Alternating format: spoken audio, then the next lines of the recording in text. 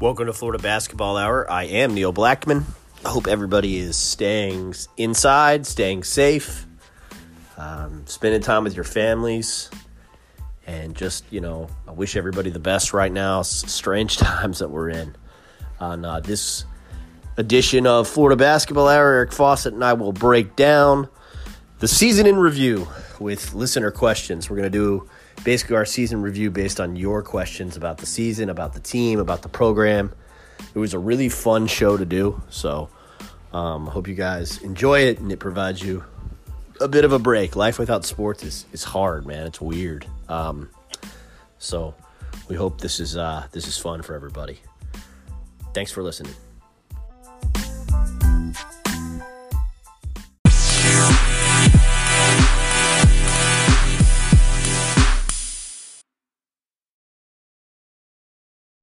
Welcome to Florida Basketball Hour. I am Neil Blackman. I am with Eric Fawcett, GatorCountry.com. Eric, season review episode, probably a little earlier than we thought, but I guess if you're a cynic, you could say it's second round Saturday. And this could have been the end, although we'd still be doing a show on that game. So I guess still like a little earlier than everybody would have thought. Obviously, I'm still shaken up by the fact that we didn't get our 96 hours of madness. Yeah, that was a tough one, man. On Thursday especially, like I kind of, saw it was coming, but just as soon as I woke up on Thursday, I mean, like that's my, regularly favorite time of the year. That's my favorite day of the year. Like truly, I've missed all kinds of other kind of sporting events for various things in my life. I think that I don't know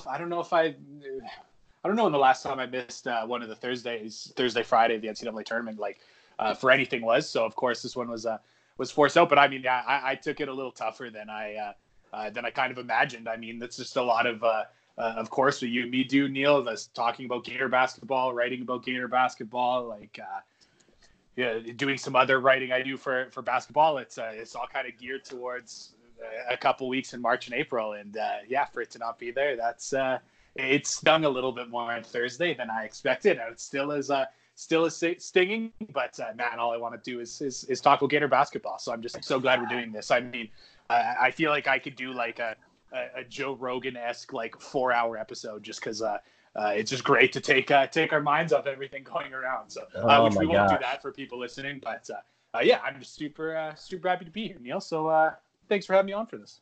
Of course, and we are going to do some fun. We're going to get some fun shows. We're going to try to get some guests that it's not something I do a lot because there's always basketball to talk about during the season.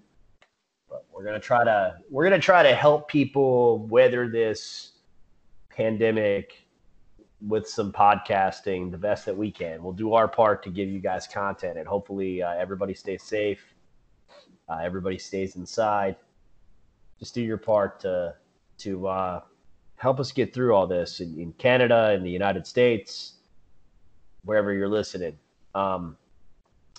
So we're doing season in review tonight, and last year we did like half a show. I went back and listened, and we did like half a show where we kind of went player by player, and I think we could do some of that. But what I wanted to do was let listeners drive the season in review show a little more. So I wanted to start with listener questions, and luckily Eric agreed to do it that way. So I think we'll just dive right in, and I think I'm going to read your name. If you ask a question, you're going to get your question on the air because we're going to answer all of them because that's what we do. So I guess without any further ado, we will start with Tempestuous82, who asks, with Facet gone, who are the bigs outside of Omar Payne next season? Oh, yeah. Well, I mean, obviously you've got Omar Payne, you've got, Jason Jitoboh, which I'm sure could be mentioned in the same breath. Neil, I'm going to throw it to you pretty quickly here, but I think the next discussion is how much does the team see Osayi Osifo playing the center position? It's something that yeah, I'm not really sure about, quite frankly. So I used to be the resident expert on Osifo. I watched his first 12 or 13 games. I did not watch any other after that, just for no particular reason, just because by that point it had gotten to conference season of the SEC and all that. So I was watching more of that. But hey, your guys got some time now, so I'm probably going to catch up and watch a lot of that. But I will say this. And I think I mentioned on the podcast, and I've written about it briefly. I've not been super impressed by his defense, and he is someone who's a great athlete, and I think that's a lot of what Florida was looking for when they saw him. Obviously, was a guy with a good frame, who's a good athlete, and is also just a great young man by all accounts. But really, when you see someone with that frame and someone with that athleticism, I think you're looking for a high impact defender. At least in the first half of the season, he was not that in what I watched. So, of which there have been people who told me that he was just really improved during the second half of the season. So I'll be watching for that. But right now, if the plan is to really play him at the 5, play undersized, I'm not too sure how comfortable I feel with that. But what about you, Neil? Yeah, I think he's going to play power forward. So I'm going to I think that there will be possessions where if he's in the game, he'll play the 5, Eric. But I think with Jason Jitoboh on the roster, it seems to me like he would predominantly play power forward, or at least if he plays when Jitoboh plays, he would play power forward. Is there a guy between Payne and Jitoboh that you think is going to be like, if you had to say now, who is starting for the Gators on day 1 of the season? Who do you think would start? And if you want to throw in who you'd like to see start, I'd be interested too. So my take is that they're both going to be effective players next season. So maybe that's a little hot. But I liked the way that Jason came along in the last month. I was really encouraged by some of his minutes, especially defensively. And he's a different kind of defensive player, but still – you saw some of the usefulness of just having that big body down there. And he's a little quicker than I think either you or I anticipated. Like, he's not particularly unathletic. So he's just big. Now, he's not John Egbunu athletic, right? He's not jumping out of his shoes with that frame. But he has a little more athleticism than I thought. I don't know about – I shouldn't put words into your mouth, Eric. Yeah, I mean, he's a little more athletic than I thought. I kind of had this idea, to be quite frank, of a guy coming off an injury that was a little overweight, that, had nice hands and maybe was going to have a decent offensive game and was just always going to be a work in progress on defense. That's not really what I saw at the end of the season. But I think no. Yeah. I mean, I was really impressed with the way Jitoboh moved his feet. And that, like I wrote about in that one article, and by the numbers, he was Florida's best. Again, this is pretty small sample size, but if you wanted to look at a points per possession number, he was Florida's best pick and roll defender. And I thought he moved his feet really well. He understood the angles for hedging really well, and really steered ball handlers, kind of made the ball handlers go backwards or towards the sideline. I thought he did really well there, but he didn't do a lot of other things well defensively. So it'll be interesting to see how those kind of catch up, going from being a freshman to a sophomore. So, again, really small sample size, but he was a good rim protector on a very small number of possessions. But I mean, if he can guard in the pick and roll quite well and just, be big in the paint, and Florida can kind of scheme around that a little bit, he'll definitely be in the mix. But I would have to guess still that Omar Payne starts. But yeah, it'll be interesting if both of those guys are effective, like you were mentioning. That'll be just kind of a really fun to see those guys kind of combine for 40 minutes. Yeah, no. So that's kind of where they're at on bigs. We're going to get more into that discussion as we get through listener questions. Sarah in Tampa gets question 2. With the departure of Dante Bassett, who else from the basketball team do you think is leaving, keeping in mind that COVID-19 might affect a lot of things in terms of who decides to go and stay? Great point, Sarah, about COVID-19, coronavirus. I think it's going to make workouts hard for guys that declare. I actually think the NCAA might do something in terms of Oh, I should never. This is a stupid statement by me, Eric. Me I thinking. wanted to know where you were headed with this. I love Yeah. it. Me thinking the NCAA will do the right thing. In a world where the NCAA does the right thing occasionally, they would just say, we're not going to have a deadline on declarations. Like, we're just going to let it be a free-for-all this one time. And if you're not drafted, you can go back as long as it doesn't affect scholarship limitations. Something. I don't know how that would necessarily work. Even if it's just I think an extension is probably more likely. But, okay, so, like, for a guy like Keontae Johnson, who I think Eric thinks is going to go pro, I don't know how much the calculus changes because there's so much on film that, like, and his athleticism is so obvious that I think Eric may have ended up being right in that debate that Eric and I have had for over a year about when does he leave, sophomore year or junior year. I'm actually starting to lean towards Keontae going. But I do wonder if COVID-19 changes the calculus for Scottie Lewis. Because I think he's a player who would benefit from interviews and who would benefit from, hey, here's my jump shot in an open gym. It's not a fluke that I shot, 37%, Eric, from three. So I think I wonder if it changes things for Scottie a little bit, whereas it probably doesn't change things for Andrew. Keep in mind that this is my take, and Eric is an NBA draft expert. So if Eric says Neil's totally wrong about Keontae Johnson, and in fact he needs those workouts, and it's really only Andrew Nembhard that doesn't, then believe Eric, Sarah. I mean, I don't think that Keontae Johnson needs the workouts. He's definitely someone that if he went to the workouts, it would go extremely well. But I do think that there's enough tape on him. And especially, again, if there is not going to be a traditional kind of workout combine summer for the draft, I do think teams are going to start to look at just kind of like a little bit more production, like what are kind of like safer draft picks versus taking some higher swings. So I actually still think that Keontae Johnson is going to go. Yeah. I don't think I don't think the lack of workouts would, I don't think that. Yeah, I do think he would be better off if he had some workouts, but I don't think it's damaging enough that he would stay back. I also think Scottie Lewis is gone for sure. I just think the risk of him getting maybe exposed is the right word if he stays in college and doesn't have a better year. I think for him, just like the move is going to be, let's kind of go on pedigree of what he did in high school. I just really can't see him coming back. I actually have kind of changed my tune on Andrew Nembhard, who I did think was going to go. I think he's someone who would have needed the workouts. He's also someone who could, and this is a whole nother discussion. He's someone who maybe if he was able to get another summer with Canada basketball in the Olympics, maybe would have a little bit of intrigue in that.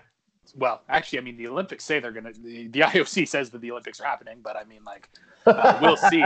But, sorry. Yeah. That actually does strike a nerve for me. Side note. Me too, man. There's a new sport in the Olympics this year. It is 3-on-3 basketball, or 3x3, as it is called and I have been consulting with Canada's team, who has a great chance of qualifying. They would very likely qualify, and the World Qualifiers was supposed to be last weekend, and that obviously didn't happen. Of which, if they decide to just do it by rankings, Canada will be in the Olympics. They just needed to not screw it up in the qualifier. But yeah, that's another team that I've been consulting with, is Canada's 3-on-3 team. So I really don't think the Olympics are happening. But man, it would have been cool to say that I'm working with an Olympic team. So hey, we'll see. Yeah. Maybe next year, maybe 4 years, we'll see. But anyways, I do think that Nembhard, actually, I've kind of changed because I do think he's actually going to come back to Florida. That is like lightly sourced from my just a couple feelers I've put out to some of my contacts through writing for NBA Canada on the draft. But and he's someone who I do think would need workouts. I'm just not sure on film he would pop quite enough. So he's someone I've kind of changed my tune on. So my official answer to the question, I think I'll say that Andrew Nembhard's coming back. and Lewis and Johnson will be gone. That's where I'm at right now. I guess I never answered the question, did I? I just kind of gave analysis. Oh, that's fine. Then you can't be wrong or right. Yeah, right. No, I do. I think Keontae Johnson leaves, and I think Scotty Lewis returns, and I have no idea what Andrew Nimhardt's going to do. Yeah. Yeah. Here's a question. This is just a side note. We've got plenty of other questions. How much do you think Scotty Lewis returning would help the Gators? Like, what kind of impact do you think that Lewis would have as a returner? It hasn't even really entered my mind since I've just always thought he's going to be on it. Maybe I'm a take clock, and that's why I can't get to where you are. But I haven't really thought of it. So I'm just interested if it's like, since it's crossed your mind that maybe he returns, like what kind of impact do you think he would have? So I started thinking he might come back towards the end of February, right when he started to play well. And I didn't know what would happen with this team in March. And my kind of thought was if they get to the second weekend and Scotty plays well in even one of those games and is kind of like, why? Then, okay, bye-bye. But I really do think that – and Malik Grady, we shout out Malik a lot, but it's because he's smart. Malik's the one who pointed out to me that, Scotty's a guy who's going to blow people away in interview rooms, right? And so I think he is disserviced a little bit by not having that opportunity. And I'm not sure that he's put anything on film other than a 37% three-point jump shot that encourages people enough offensively to say, we're going to pay you a guaranteed contract. They might say, we're going to take you in the second round and you can come to camp. But I think Scotty has enough upside where he can get into the first round if he comes back. And so I think you kind of make that calculus. And I also think this is not a Devin Robinson situation, Eric, where he's 22. Like, yes, he's a little older, but he's not. If Devin had come back for his senior year, Devin would have been 23 by the time the draft happened. And I think that would have made a huge difference. I don't know if, so like I'm just kind of throwing these things together. And now with COVID-19, I think he comes back. So that's my thought on that. Now, if he comes back, let's assume that he comes back and Nimhard comes back. I think it helps Florida immensely because, I like the idea of Florida would actually, for the first time, be able to play like one of those FSU lineups that drives people nuts, where they could go Nimhard, Lewis at the 2, Daruji, Rusentsev, wherever you want them, and then Omar Payne. And they'd just be freakishly athletic, and then have Andrew Nimhard. Yeah, that'd be interesting. I'll have to kind of think about what I would think if Lewis came back, what kind of impact that would have. Because it hasn't really been in my thought process. But I think that's you've definitely I'm interested what the listeners think for sure. I just really can't see Lewis coming back, and just like when you spend the summer before going to Florida at the USA basketball program, and he's playing one-on-one with DeRozan in front of scouts and everything like that. And it was just like, if high school players would be drafted, he would be a lottery pick. I know the season didn't go obviously as well as he would have hoped and many of us would have hoped. But at the same time, I still think there's the pedigree that some team is going to be interested enough. And I guess, maybe part of that too is just like, hey, does Lewis want to get back into that give himself a chance to get back into that conversation as a lottery pick? Right. And I don't know what he would do there. Well, I mean, and the thing about lottery pick, and the reason that some of the Kentucky players have come back and ended up in the lottery is the point John Calipari makes that, the first contract, everybody's like, oh, the second contract's where you get wealthy. And, Coach Cal's little quip that always gets airtime, and I'm sure that he sells real well in living rooms, is the first contract matters too, right? And so, what kind of value does Scotty place in the – now, I don't think Scotty Lewis is the kind of kid who would ever bet against himself, right? Like, he's going to bet on himself, but you can bet on yourself smart and you can bet on yourself and hope.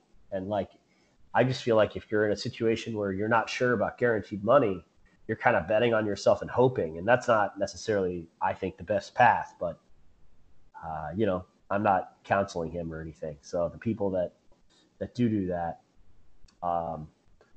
they're going to have some interesting conversations, I'm sure, in the next couple weeks, and we'll figure out where that is. It's kind of funny because that's what's happening. We saw Anthony Edwards declare today, and people are going to start kind of announcing their intentions pretty quickly. So, Notorious Big K wants to know, what do you think Florida will do on the grad transfer market? I'm hoping that they land a wing or Nollies from Virginia Tech. I guess he's a wing, but he can shoot and score. Yeah, that's tomorrow's article for me to work on. Is okay? Take a little bit of a deeper look into the transfer market, both the grad transfer. Sorry, did he say grad transfer? Or did he say just transfer in his question? Transfer. Sorry. Oh, okay. Sorry. I just was interested because I know Landers Nolly is not a grad transfer, but he's a wonderful player. So that's definitely someone like Landers Nolly. If Florida could get him and get the next guy in the Virginia Tech pipeline, he'd be wonderful. In terms of grad transfer, it's pretty interesting because the guys that at least that it's been made known about, the grad transfers that Florida has looked at are all big men. So and even a lot of the transfers too, like even Joshua Morgan, who we saw at Long Beach State, he was someone that Florida reached out to. So if you want to just look at early returns on who Florida has reached out to, it's been big men and then Landers Nolly. Of course, that's at least what's been made kind of public, I guess, or what's kind of known. But it's interesting because they've looked at a grad transfer big as well as a couple of transfer bigs. So like true transfer, like Joshua Morgan, for example, from Long Beach State, he's someone he's a freshman. So that's not something you see too, or we haven't seen in a while. Definitely not under White taking the kind of just like freshman and then get him over there. I'm always interested in wings. And again, if Scotty Lewis and Keontae Johnson leave, which I think is going to be the case, Florida's got some nice wings coming in. I just still would love more. I would love to have more versatility. I think Rustensev is wonderful. I think he could start next year. I love DeRougie. He's probably someone Florida sees at the 4 a little bit more than the 3. Niels Lane, you're more of a fan than me, but I haven't seen as much, but I definitely still like him. I think he can be a contributor, but still, I just would love to have more wings. And as it's currently looking, it looks like Florida might be relying on both of their freshmen to be wings. Both of their freshman wings to be playing more minutes, and that, could work out. It's maybe a little worrisome. So I would love to see Florida go after some wings, but everyone wants wings, so it's a tough position to land. So there's just not a lot of guys in that range. There's just less of them in college basketball. They're at a premium, so it would be tough. Yeah, Kevin Marfo is a graduate transfer that I know that they've talked to as well. So, I think if they do it, they're going to go big with a big man. That was Anthropocino's question is any predictions on what additional recruiting might look like now? It seems like power forward and center are areas of need. And one question I had for you, Eric, in that vein is Florida has kind of shied away from traditional 4s. Yeah, definitely. There was one that you and me really liked in Zed Key that it seemed like they kind of cooled off of. And it's really interesting because a lot of the teams that stay away from true 4s are the really wing heavy teams that want to play 6'5" to 6'7" guys from the 2 to the 4. And Florida hasn't really been able to do that. They've got one guy who's 6'5" or 6'4", like our man Igor. And then you still have smaller wings beside him. And it's just one of those things that I can kind of understand why there's not a lot of Zed Keys out there, true kind of power forwards that can really score and still defend. So I understand why you maybe want to modernize and stay a little stretchy and smaller. But again, I think if you're going to continue to play guys like Keontae Johnson or Igor Kulikov at those positions, I think you've got to get bigger at the 2 and 3 spots. And right now, say Nembhard comes back, or even if he doesn't, your guys at the 2 and 3 for some of the stretches are going to be like your Noah Locks, a little bit smaller, Trey Mann, decent length, but not a bigger guy. If you have Nemhart coming back, that probably means you have Tyree Appleby playing next to him, and that's kind of smaller. Like, again, I just think if you're going to go small at the 4, you need more length at your other positions. Yep, I agree with that. Eddie Del Cid, how many scholarships are open right now? 3, Eric? Mm-hmm. Yeah, 3. So that number's probably going to change. Yeah. But that's where we're at on that front. James Swafford, a 2-parter. On the season review show, can you please discuss which games caused the season to disappoint? Had UF won close games at UConn, Utah State on a neutral floor, sort of, in parentheses. Home games against Miss State, a home game against UK where they had a huge lead. They finished 23-8. Instead, they finished 19-12. Of course, if UF had not come back against UAL and UGA at home, it would have been even more disappointing at 17-15. I guess Young could be an excuse for the wild swings, but other young programs do not seem to do this. Okay, last part of the question I don't agree with. Other young programs do this, and Florida was younger than those teams. Florida's 344th in experience. So in terms of just age of roster, they were one of the youngest teams in the country, one of the 10 youngest, right, Eric? But they also returned 3 starters and added like an all of ACC grad transfer. So like the core 4 of their starting 5 was old. But yeah, I mean, other teams do this. Kentucky lost to Evansville at home. So like, young teams do crazy things. UNC, I don't know, did they finish 500? I don't think so. So that part I disagree with. Now, you kind of identified them, James. Utah State to me was wildly disappointing. UConn, that was their second game with Bouknight, or their first game with Bouknight. Yeah, either way, I don't think Bouknight played in that one. Did he start playing? If memory serves, he started to play like right after. He didn't play till the Charleston Classic. Yes, unfortunately. Does that change your opinion of that loss? Yeah, it actually does. Yeah, well, because he's a great player. He's fantastic. He's he's terrific. That's tough. It's a tough place to play. Florida should have won that game. In hindsight, I thought the Mississippi State game. On the last show I talked about it. I thought the coaches made tactical errors that cost Florida that game. And then obviously Kentucky. So I think you've identified kind of the 4 games. What's interesting to me is like, if you look back at the season, Eric, like Florida State was just really good. Right. Yeah. So okay, they lost FSU again. It's a pain. National championships, if you, depending on what Senate you ask. Yeah, well, I was wondering about so if the Florida Senate is just going to declare people national champions, like Florida clearly won the gymnastics and baseball national championships, right? Oh yeah, it's only logical to. I don't know if Florida Senate has a Twitter, but I gotta hit them up if they do, because that seems like an important Twitter campaign. If there's any such thing, it's an important Twitter campaign. Do you have anything else to add on this question? Like, it's like James broke it down well enough to where I'm not sure we can add much. The only thing I would add is not a specific. Well, I'm actually going to start. I mean, I just did that article that you were a part of, Neil, where I just asked a bunch of people a bunch of questions and called it a season recap article.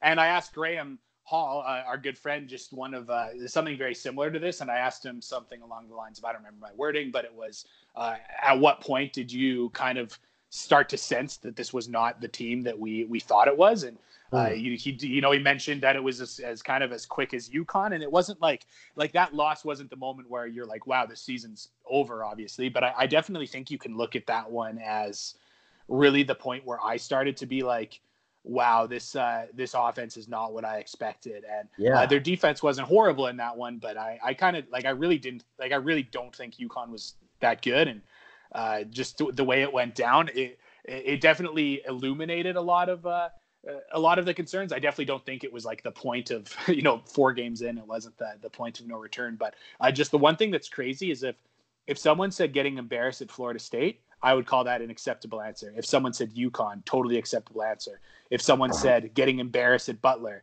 that's an acceptable answer. If someone said Utah State, totally acceptable. Getting blown out at Missouri, that would be an acceptable answer. Mississippi State, so there was like 6 or 7 games that you could point to, and I would say like, yeah, that's a good answer to this question, which is crazy because you'd think that there'd be kind of one turning point where everything goes wrong, but it is crazy that like you could argue any of those games, whether, you know, you could look at the Utah State as the point where it was the end of kind of the non-conference schedule when you were like, wow, Florida just really didn't beat any of the good teams on their non-conference schedule, or, you know, at least the best kind of teams they'd face, because Providence wasn't Providence yet, and Xavier was Xavier at the time. And, you know, you could have said, you know, losing to a rival at Florida State in the second game of the season. You could have said getting blown out by a really bad Missouri team. Like, there's just so many acceptable answers to that question, which makes it like just show what kind of a wild and, you know, fairly disappointing season it was. Yeah, Altery Gilbert and Christian Vitel went 7 for 23 from the floor, and Florida lost. And Bouknight didn't play. So, yeah, that loss is that's a great point. And a great article that Eric put together if you haven't checked it out yet. A lot of really interesting stuff. And it was funny, like, it's cool that you asked some people that are traditionally affiliated with the Hive, and they were like able to step back and like provide answers that were a little more fair than they sometimes are on social media. Yeah, no, I was really thankful that like most of the people I asked said yes, and the guys that couldn't had really good reasons why. So like, really thankful to everyone, because I mean some of them will definitely listen here. So I'm very thankful for all of your time, because I just you know, like you know, people were like, you know, good article, and I was like, man, I didn't do anything. This was all a cumulative effort of everyone else. Like I didn't have any takes in that article. So yeah, really thankful to everyone, and I definitely thought everyone just gave some really thoughtful answers. There was a couple that I like didn't expect to turn like someone who I love for his football writing, Will Miles, Read Reaction. I asked him about Kerry Blackshear, and I was like, you know, what are going to be your takeaways? And you know, I don't really know what his takes are on Blackshear, but I thought it was like, hey, it could go a few different directions. And he just gave such an awesome answer. I won't tell everyone what he said, because you should read it out of his mouth. But yeah, and I don't know. I asked some people some tough questions, and they like gave some really awesome answers. And yeah, I'm just really thankful that people would give their time for something like that. Yeah, no, it's really good. Victor Lopez asked, if they bring in a grad transfer, it will be a big question mark? I mean, if you look at what they are trending towards, I would say that's definitely correct. I honestly wouldn't be surprised by anything really. Like, obviously, I mean, if they bring in a wing, you can never have enough wings, especially the way that, you know, if Johnson and Lewis do go. Obviously, getting someone experienced at the center position would be some nice insurance there. You know, you get someone who's maybe a more natural power forward, can always kind of find a spot for that. Would maybe be a little bit more surprised if Florida were to get a kind of a traditional point guard. But hey, like, that's another one. Like, if you want to ensure a good basketball team, always having as much experience as possible at that position, that's always good. So nothing would really surprise me, but I think, yeah, you look at the offers Florida has, it'll out right now. It's looking like it would be a big. All right. Gatorbid 08. Give me a starting 5 in a world where Nembhard leaves and Lewis leaves, but everyone else is back. Ooh. Yeah. Do you want to start with this? I think our answers might be the same, but you better start. So I'm going to go Tyree Appleby, Tre Mann, Keontae, Daruji Payne. Okay. That would be my starting 5. I would take out Tre Mann and put Noah Locke in that position. I would certainly understand. Yeah, and I would certainly understand, you know, starting man. But I do think that I just think if you've got someone like Tyree Appleby, who's just such an electric scorer, if Keontae Johnson's back, he's going to be a load too. And what Daruji is going to offer is someone who can attack off the bounce of the floor. Like I think Daruji, like, like I think Keontae Johnson is just spectacular to at attacking closeout, something that I've mentioned a billion times. But Drury's like gonna be similarly good. Like he from what I saw, he's gonna bring a lot of that as well.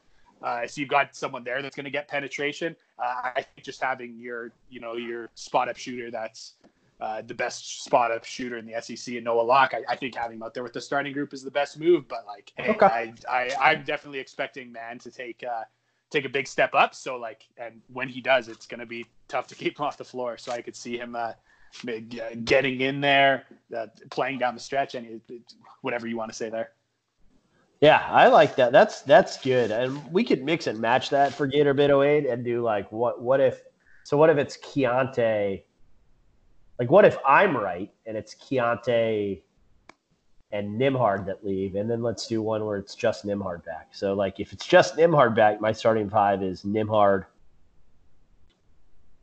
Mann. You know what? Yeah, Nembhard, Mann, Rizhentsev, Daruji, Payne would be probably where I'd go in that scenario where it's just Nembhard back. Yeah, just Nembhard back. To me, I think Appleby's. I mean, Appleby is in there for me. I think no matter what. I know he is smaller, and that kind of hypothetically makes it tough in some scenarios to get him in there. But he's just that good offensively. And, you can start 3 guards in there for me. Yeah, so I'm going. So it's just Nembhard back. I mean, I'm going probably. No, I'll still go the 2. I'll go Nembhard. I'll go Daruji. Then I'll go Rizhentsev. Then I'll go Daruji, and then Omar Payne. I still would that's another I think Rizhentsev is good enough to contribute already. I think the polish he has offensively for someone who I also think is going to be able to kind of compete defensively as a freshman because of his size and athleticism. I just think he's going to be just a really good guy who could be a really good complementary piece just because he's going to be able to rebound and catch and shoot threes and also be able to run out in transition. I think he's going to be a really good complementary player right away who obviously has the upside too to handle the ball and make some plays too. But I will say my one take, I guess, throughout that, I know just the one lineup you mentioned didn't have him, but Appleby to me is going to start no matter, in my mind, I think he's going to start no matter what. I just think he's that good. And I would also say that barring everyone being back, I also think Daruji is going to start because I think he's that good. And I mean, they're, going to be 4th-year players at the time. So it's not a hot take or anything to suggest that they're going to be. Well, Daruji is an all-conference player too. So Daruji's an all-league guy, whereas and Appleby is a leading scorer. So I don't know. I mean, yeah, not only are they 4th-year players, but they're good. So yeah, it's not really a hot take. So if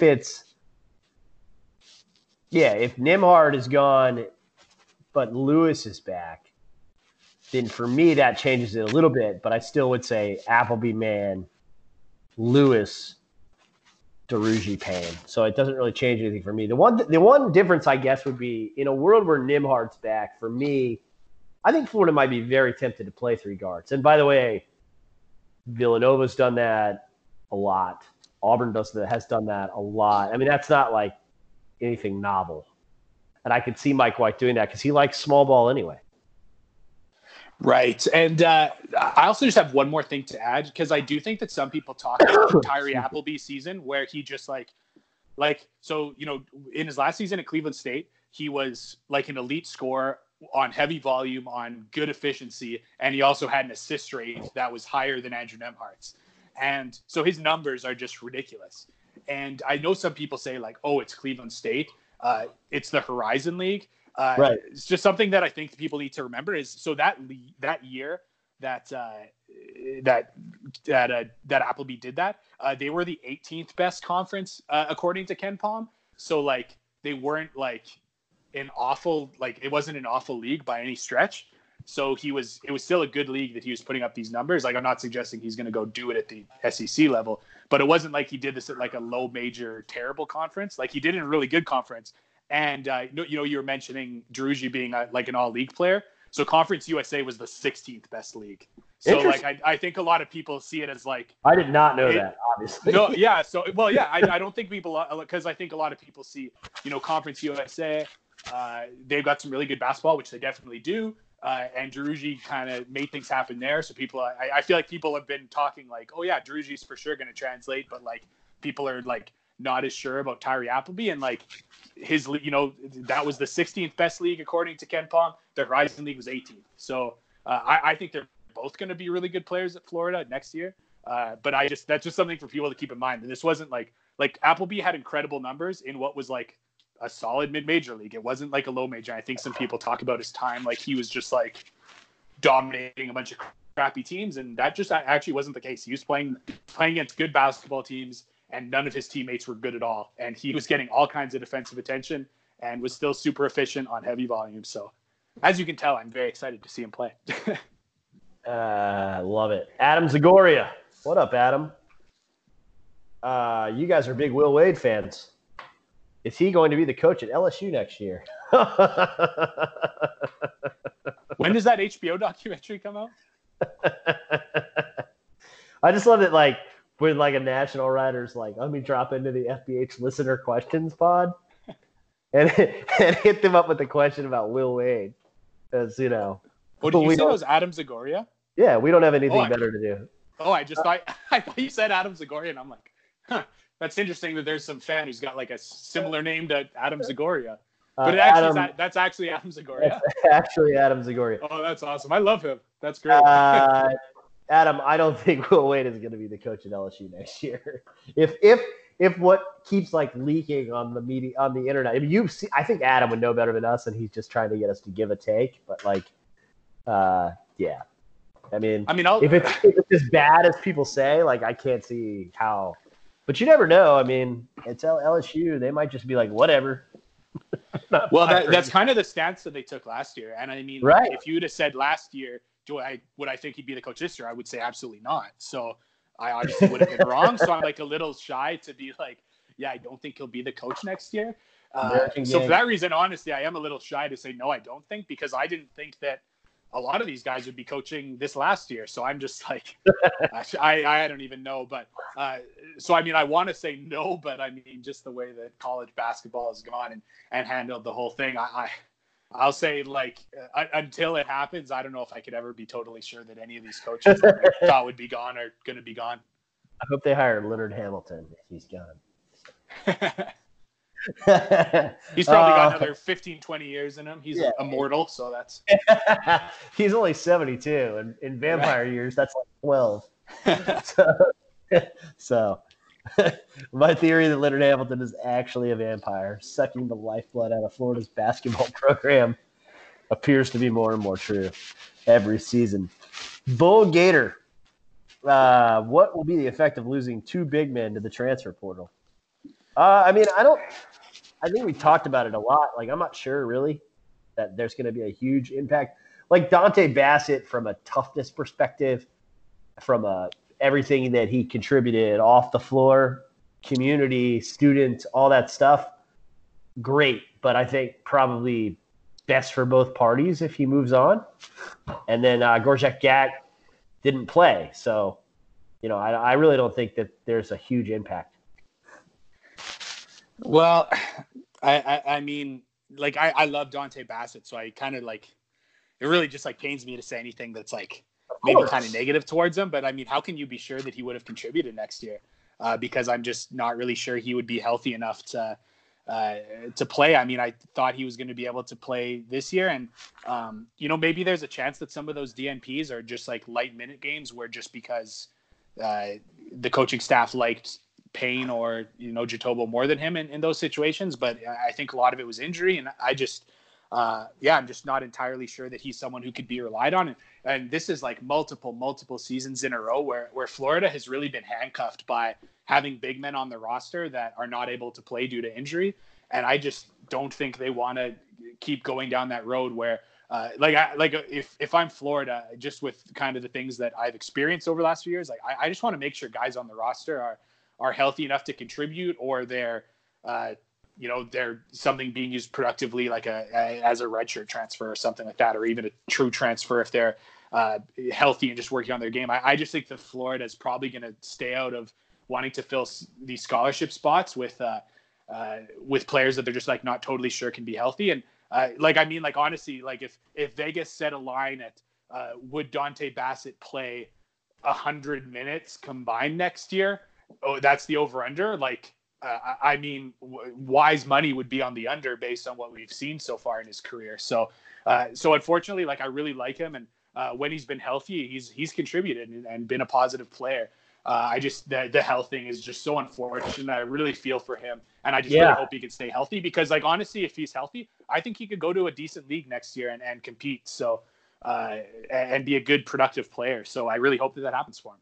And Gorjak Gak is that to the extreme where I just can't say the smart money would be on if he stayed with Florida that he probably wouldn't be able to stay on the floor for too long. So I just don't see his departure as a problem or anything that really affects Florida. So another player that I absolutely wish the best to, and I really hope that he's able to stay healthy for a season and set him up for something that could come after the season. Yeah, no, all good points. William Norris, longtime listener, really smart fan. What letter grade do you give the coaching staff? What can the staff do to become more consistent? So we talked a lot about the second part of that question on the last show. I just think that they need to adapt to personnel better next year on both sides of basketball. And then I think Eric has talked a lot about, and it's something I've been giving a lot of thought since we unfortunately had the season in before it should have, and I think they've made progress on this the last 2 years, which is what guts me about PJ Hall. Because I love his basketball game and I love his mind for the game. And I watched him play a lot when I could in high school. And I'm not sure he's really a great fit for what they want to do, Eric. And so I think it was a tough thing to say no to him. And they managed to do it. So maybe that's progress there, and we don't know it yet. But I would say they need to recruit to what they want to do better. And they've started to do that, but it took them a couple years, and so I think they got behind.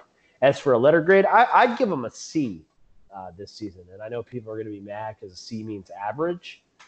But I do think that the adjustments on offense were really good and that they helped a ton, which is why that they were able to be an efficient team.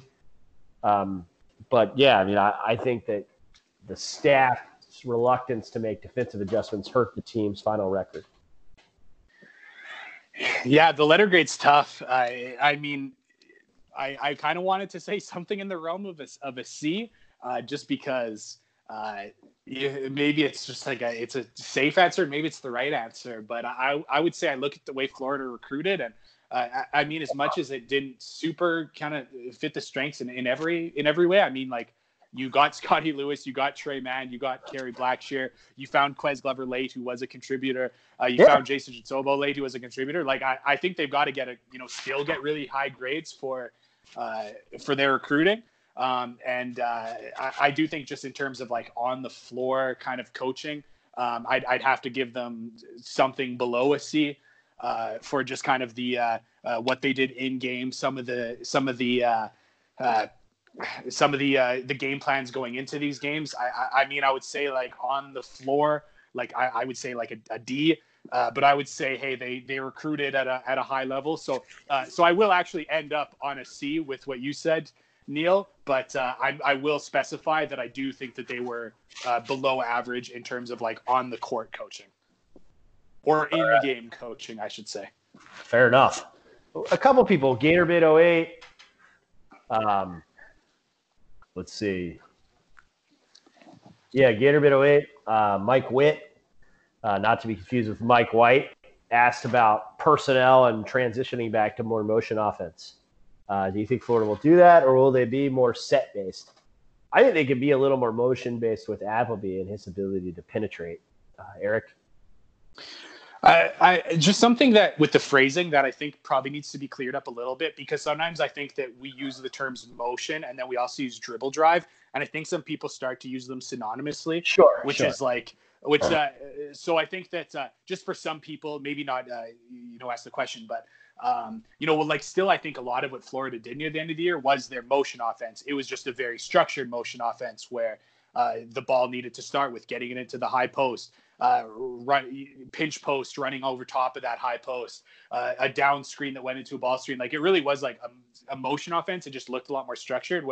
So I do think a lot of people, when they do think motion offense, they do think the more dribble drive where it doesn't really matter which players start at what position, and then a player makes a pass and then he cuts through, or he goes and sets a screen, or he goes and goes for a dribble handoff, something like that. So in terms of and that's kind of what Florida started the season with, for sure, was the dribble drive. And I do think with Appleby getting in there, even with DeRougier as another guy who's bigger and can handle the ball, they could get more into the dribble drive. But I also think that Florida did play a lot of this is something I wanted to write about or talk about. I didn't think it was it got enough play, but I mean, Florida did start to run a lot less screen and roll at the end of the year. They completely eliminated the wedge ball screen, which I identified as their most productive set when I did my article, 3/4. They didn't run it at all the last couple of weeks of the year, and they just got out of a little of some of the sets that they were running and became a lot more motion offense at the end of the year, even though it was more structured than I think what people think of when they think motion, because sometimes they hear motion and I think that they think dribble drive. But for all those points, I do think they're probably going to be more of a motion team and maybe get back into the dribble drive that they've wanted to run over the last few years. Jeff Detolfson, which player would benefit the most from staying another season? This is one where Eric and I have had some interesting debates, I think. To me, I for a while I thought it was Keontae Johnson. Which I know is kind of a bizarre answer. Why would Florida's best player merit staying another year? And I think to me, it was kind of he put all this stuff on film, and it was me not necessarily trusting front offices as much as I should. It kind of shows my naivete as it relates to the draft process. But it was mid-February before people realized how good Keontae Johnson was. And, I don't want to pat Florida Basketball Hour on the back, but I mean, I think Eric and I were talking about how good he was in September, and so I felt like if he came back, he could have another year, sort of like Grant Williams, where he was an SEC Player of the Year type guy, and then maybe he's a lottery pick. So for me, it was go get that money. But quite honestly, I think the answer is really clear. I think it's Scottie Lewis.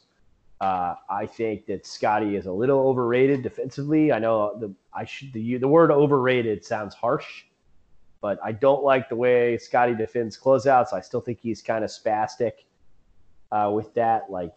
Run and leap is his main defense on the perimeter, and I'm not sure that that's very disciplined. It's going to get him hurt in the league some until he plays a little more disciplined. I don't like that he reaches so much defensively. I think he can improve things defensively from a discipline standpoint. And some of that's just how much high-level basketball have you played? And it gets back to a point that Eric made that I think is a great point, that at Ranny, New Jersey prep basketball, for whatever reason, that year, not that elite. We saw what happened with Khalil Whitney. That's just one example. I mean, players have struggled to make that transition. We saw Scottie Lewis not really play great till February. Obviously, immensely talented, but I think so. There's that, and notice that I could spend 90 seconds there without even bringing up his offense. So I this is one where I feel confident I'm right because I was wrong for months and months, and now I've shifted, and I think the overwhelming answer is Scottie Lewis. Scottie Lewis should come back to school, and I think if he leaves, it's a mistake. Well, I mean, this is who would benefit most. It's kind of or I forget exactly how he phrased the question. Which player would benefit the most? Okay, so that is an interesting way of phrasing the question, just because is it who would benefit most, as in who would get better? Because without a doubt, that is Scottie Lewis. I just think he's far and away the least refined out of those three players, and therefore, I think that another year would in another year, I think he's going to be his growth will be more than either of those two players, other players.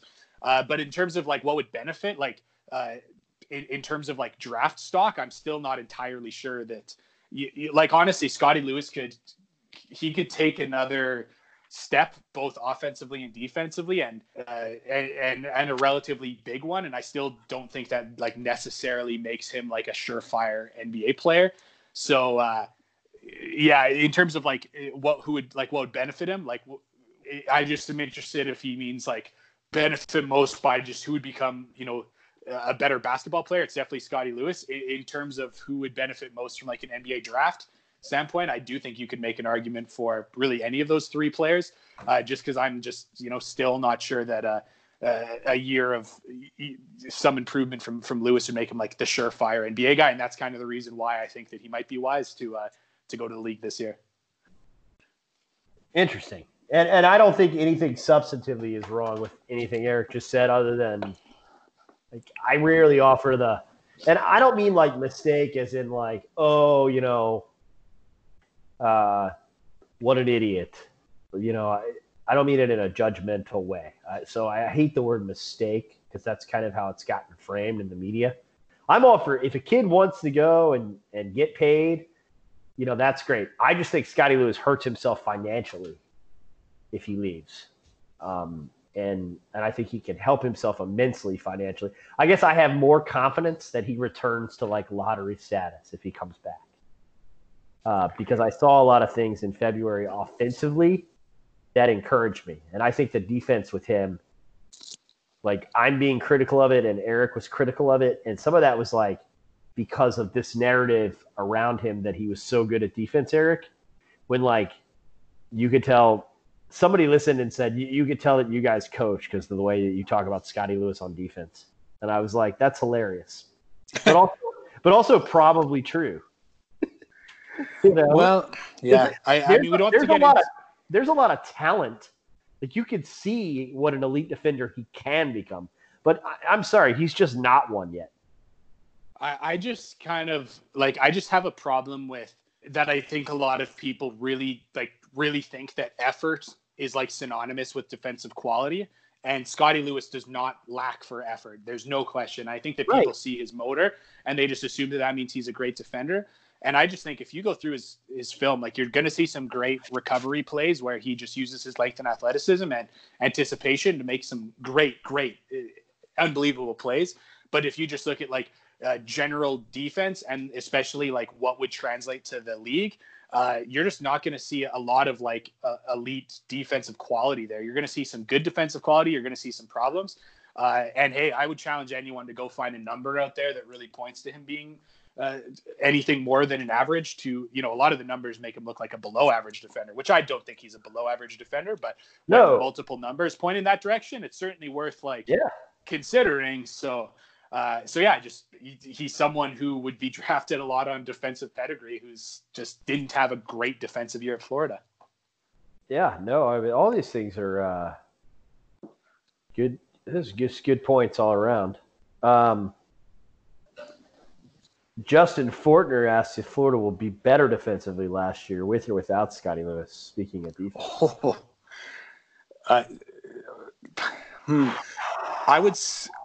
That's a great question. Do you have a take? Yes, I have a take. Go for it. My take is that Omar Payne will get better and that Anthony Duruji will give them kind of a Justin Leon nastiness, and they'll be a little bit better on defense.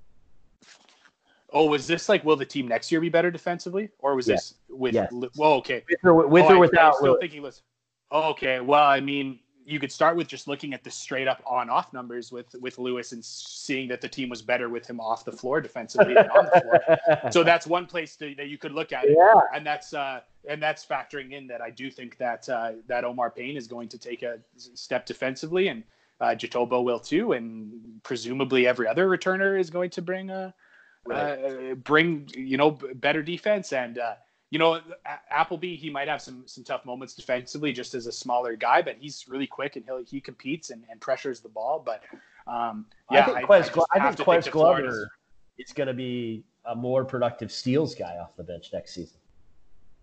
Yeah, I mean, he showed some he had the biggest adjustment from high school basketball to SEC basketball, and he still showed some moments that he could do that. So And yeah, just, maybe it's naive or ignorant, but I think for me, I just always assume that guys are going to be better defenders as sophomores than freshmen. So yeah, I just would have to think that Florida is going to be better defensively next year. Gator Boss 904. What's the one thing you'd like to see them improve on the most next season? Great question.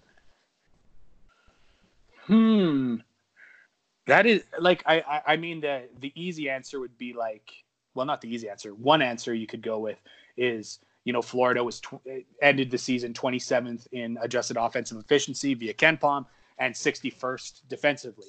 And I think you could actually say that, like, if Florida were to hypothetically stay at 27th offensively, they could still be a really good team if their defense improved drastically.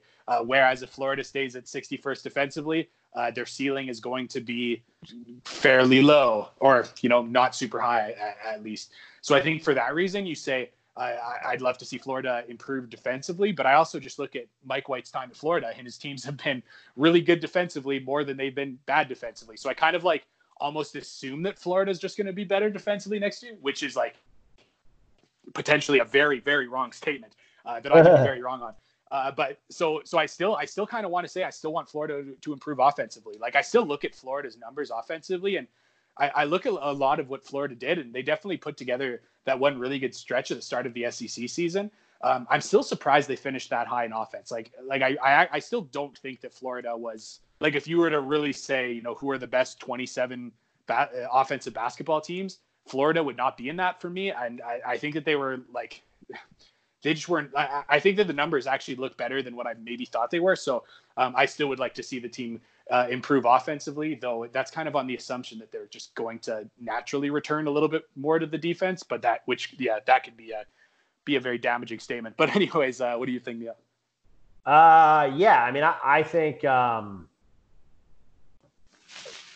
I think they need to get a little better defensively, and while not sacrificing the offensive progress they made. Here's an interesting thing. In their last 8 games, all right, because normally the metric is last 10, that Vegas loves last 10, by the way, when they set odds. I have a friend who does handicapping, and he told me one of the 3 biggest things that they do when they handicap the NCAA tournament is look at last 10 games, because traditionally it's very rare to not be hot and make a long run. Like, it usually you have done. Now, there are teams that'll lose in their conference tournament, before the final or something, but usually they've played pretty well, Eric, and like they just get beat in their conference tournament, but then they rally. Auburn, wins the SEC tournament, goes on the big run, but there are examples of that, the opposite happening, and it's still being true. Anyway, so in Haslametrics, Florida was 29th in positive momentum, but the number that stood out to my guy in Vegas was that in their last 8 games, Florida was 9th in the country in turnover margin.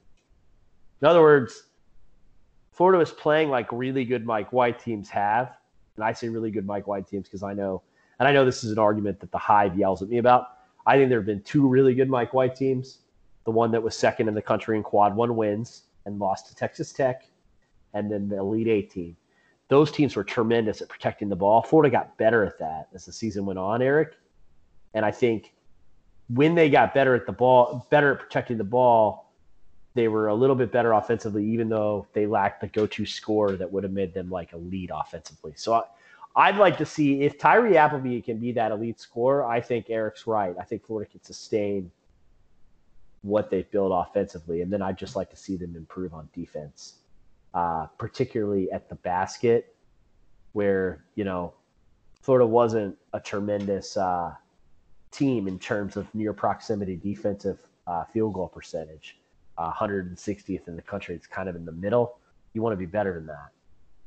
Thoughts on my take that was way too long? Oh no, it makes sense, and it is interesting to look at. I actually have one statement that I was going to make, and then I wanted you to respond to it, and then I'm going to ask you a question. So you can, I'll give my statement and then my question.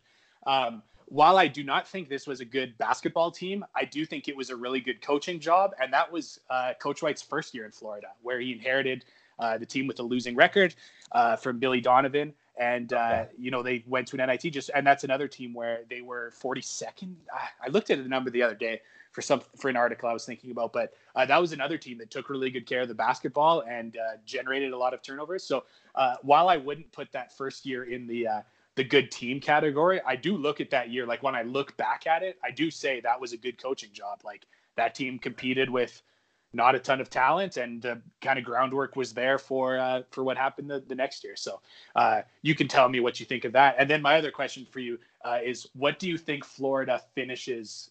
This is, of course, tough to say because we don't know exactly what the roster is going to look like, and there's major pieces moving. But what do you think Florida is going to finish higher in, offensive efficiency or defensive efficiency? So I actually think they're going to finish higher in offenses because I'm buying into the Tyree Appleby hype you've been selling.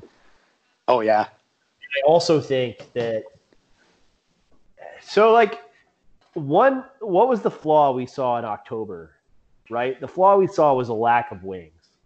Keep in mind that I think Scotty Lewis is coming back.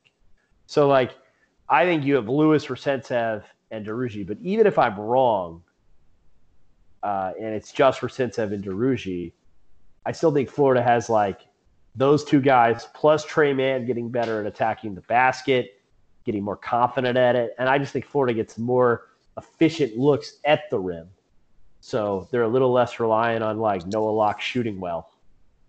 And, I think that means that they become better offensively, especially if Andrew Nembhard is back. Because, I keep, like, why would Andrew come back? I think Andrew would come back because he's the kind of guy who, if he gets old and makes that extended NCAA tournament run, maybe he proves how good he is on film repeatedly and people stop worrying about his athleticism. That's, I guess, my logic there, right? Yeah, that makes sense. I'm really not sure what I think Florida is going to like. It probably hinges, it hinges a lot on if Nembhard and Keontae Johnson are back. But I think that obviously coming off a year where Florida was significantly better in the metrics offensively than defensively, it's probably safe to say that they'd finish higher offensively. But I obviously think if Mike White has his way, this defense gets back up to what it's been under him, and that's top 20. And I'm not sure I think this team would be top 20 offensively. I think it would be somewhere in the realm of what it is now, 27. Maybe it gets up to 23, 22. I'm just not sure if it'll be top 20, but I think that, like, I still look at, like, obviously not this past season, but the year before, like, Coach White got a team that had to play Jalen Hudson a lot of minutes and play small a lot of minutes. He had that team in the top 20 defensively, and that made me believe that he could get most teams. Now I'll say most. I probably said all a couple of years ago. I think he can get most teams to a top 20 defensive. So we'll see what he can do next year. Yeah, we definitely will. We will see what he can do next year. Connor O'Gara, Saturday Down South. Which SEC player are you guys going to miss the most, or which one were you most looking forward to watching in the NCAA tournament that you didn't get to see? And now Connor wrote a great article about Skylar Mays, so shout out to Connor for that if you haven't read it at SDS. And he was certainly one of them for me that I was really pumped to see. But, at the risk of sounding like the guy who cheers for the rival, because I don't. It'd be great if they lost to the 13 seed in the first round. But, Eric, I was really looking forward to seeing SEC Player of the Year Emmanuel Quickley and SEC Player of the Year runner-up Nick Richards play in the NCAA tournament. I thought it was going to be a sight to see. I really like watching Nick Richards play. I'm a big fan. These are two guys that, like, one of them, their teams for sure wouldn't make the NCAA tournament, but one had a little bit of a chance. But, Reggie Perry is the kind of guy that I could see if Mississippi State found their way into the dance, that he's just, could have one of those, like, 17 rebound games and, like, get 25 points because he hits a bunch of threes. Like, he's someone that I could see being one of those, like, March heroes. So I would have loved to have seen Reggie Perry play just in the NCAA tournament. Someone that I'm going to miss just watching play, and their team would not make the tournament, is Kyra Lewis. I just think he was so much fun to watch. And he's someone who very politely was a very excellent basketball player, very excellent scorer who never really torched the Gators. So like I very much, it's nice to appreciate a guy like that. Like I love watching Breein Tyree play, but he was just, he just had some good games against the Gators. So that's someone who I like maybe won't miss as much. But Kira Lewis, right in the sweet spot of super fun to play or super fun to watch when he's not playing the Gators. And when he played Florida, he was good, but not great. Yeah. We always got kind of lucky with Kira, I guess. Like he would have like the ridiculous steal, where like he'd look like Julio Jones, like running down the sideline, and then he'd miss the layup. And I do have to say, because I'm sure someone is listening to this and being like, wow, this guy's an idiot, just because. So I'm assuming that Kira Lewis is going to the NBA draft. He's like obviously a sophomore, so I'm not like, we didn't just have a senior night or anything, but that's also and Reggie Perry as well. But I think that was a little bit more known that he'd be going to the draft. I am assuming that Kira Lewis is as well. So anyone who's like, man, Kira Lewis is a sophomore, that's why I brought him up. We'll close with Coach Eddie Shannon, former Gator great. His question to us was: Casey Calvary over the back? Yes. That's so okay. It's funny. Watch the film. First of all, yes. Let's bring this back to the 3-on-3 conversation that I had earlier. The last 3-on-3 event that I went to with Canada's team, they were playing against one of the American teams, who's not one of the like. So actually, it's actually funny.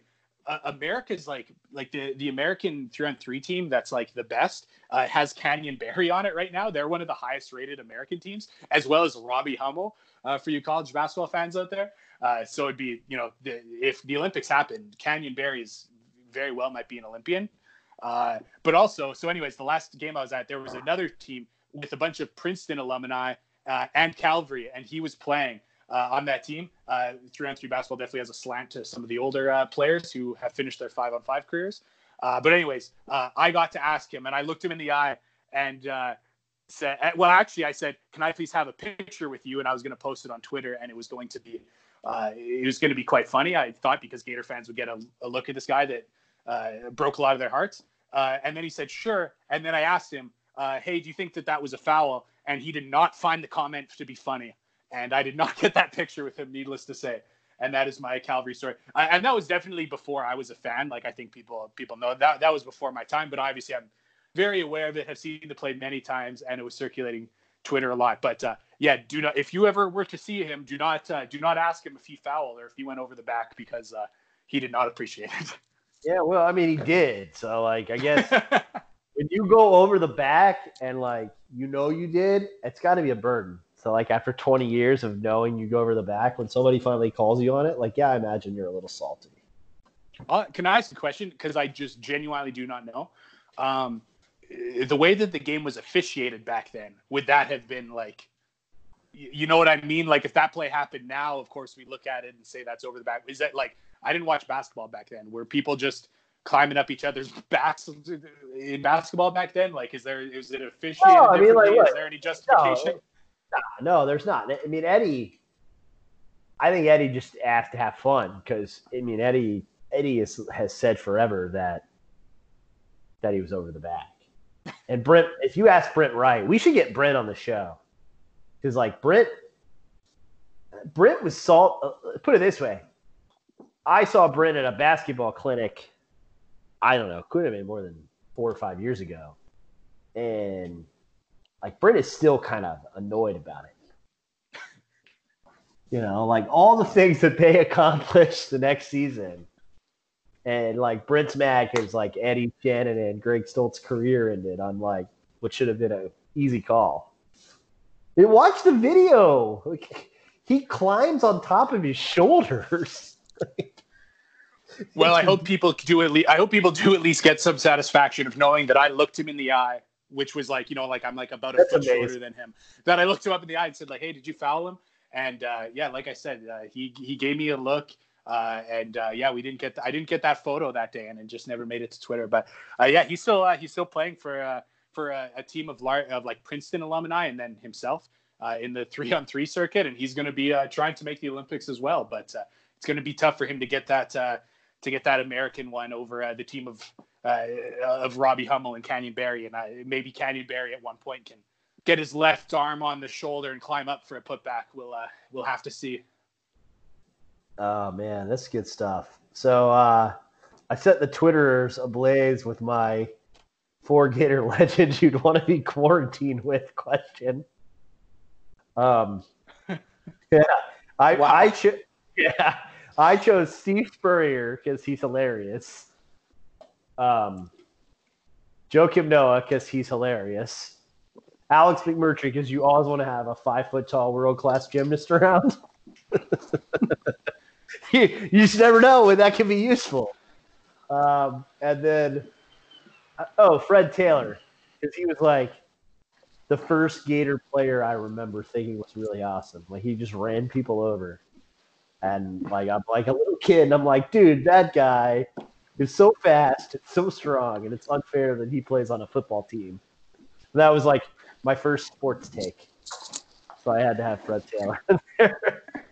But yeah, that's pretty. Some of these answers are just amazing, like just amazing.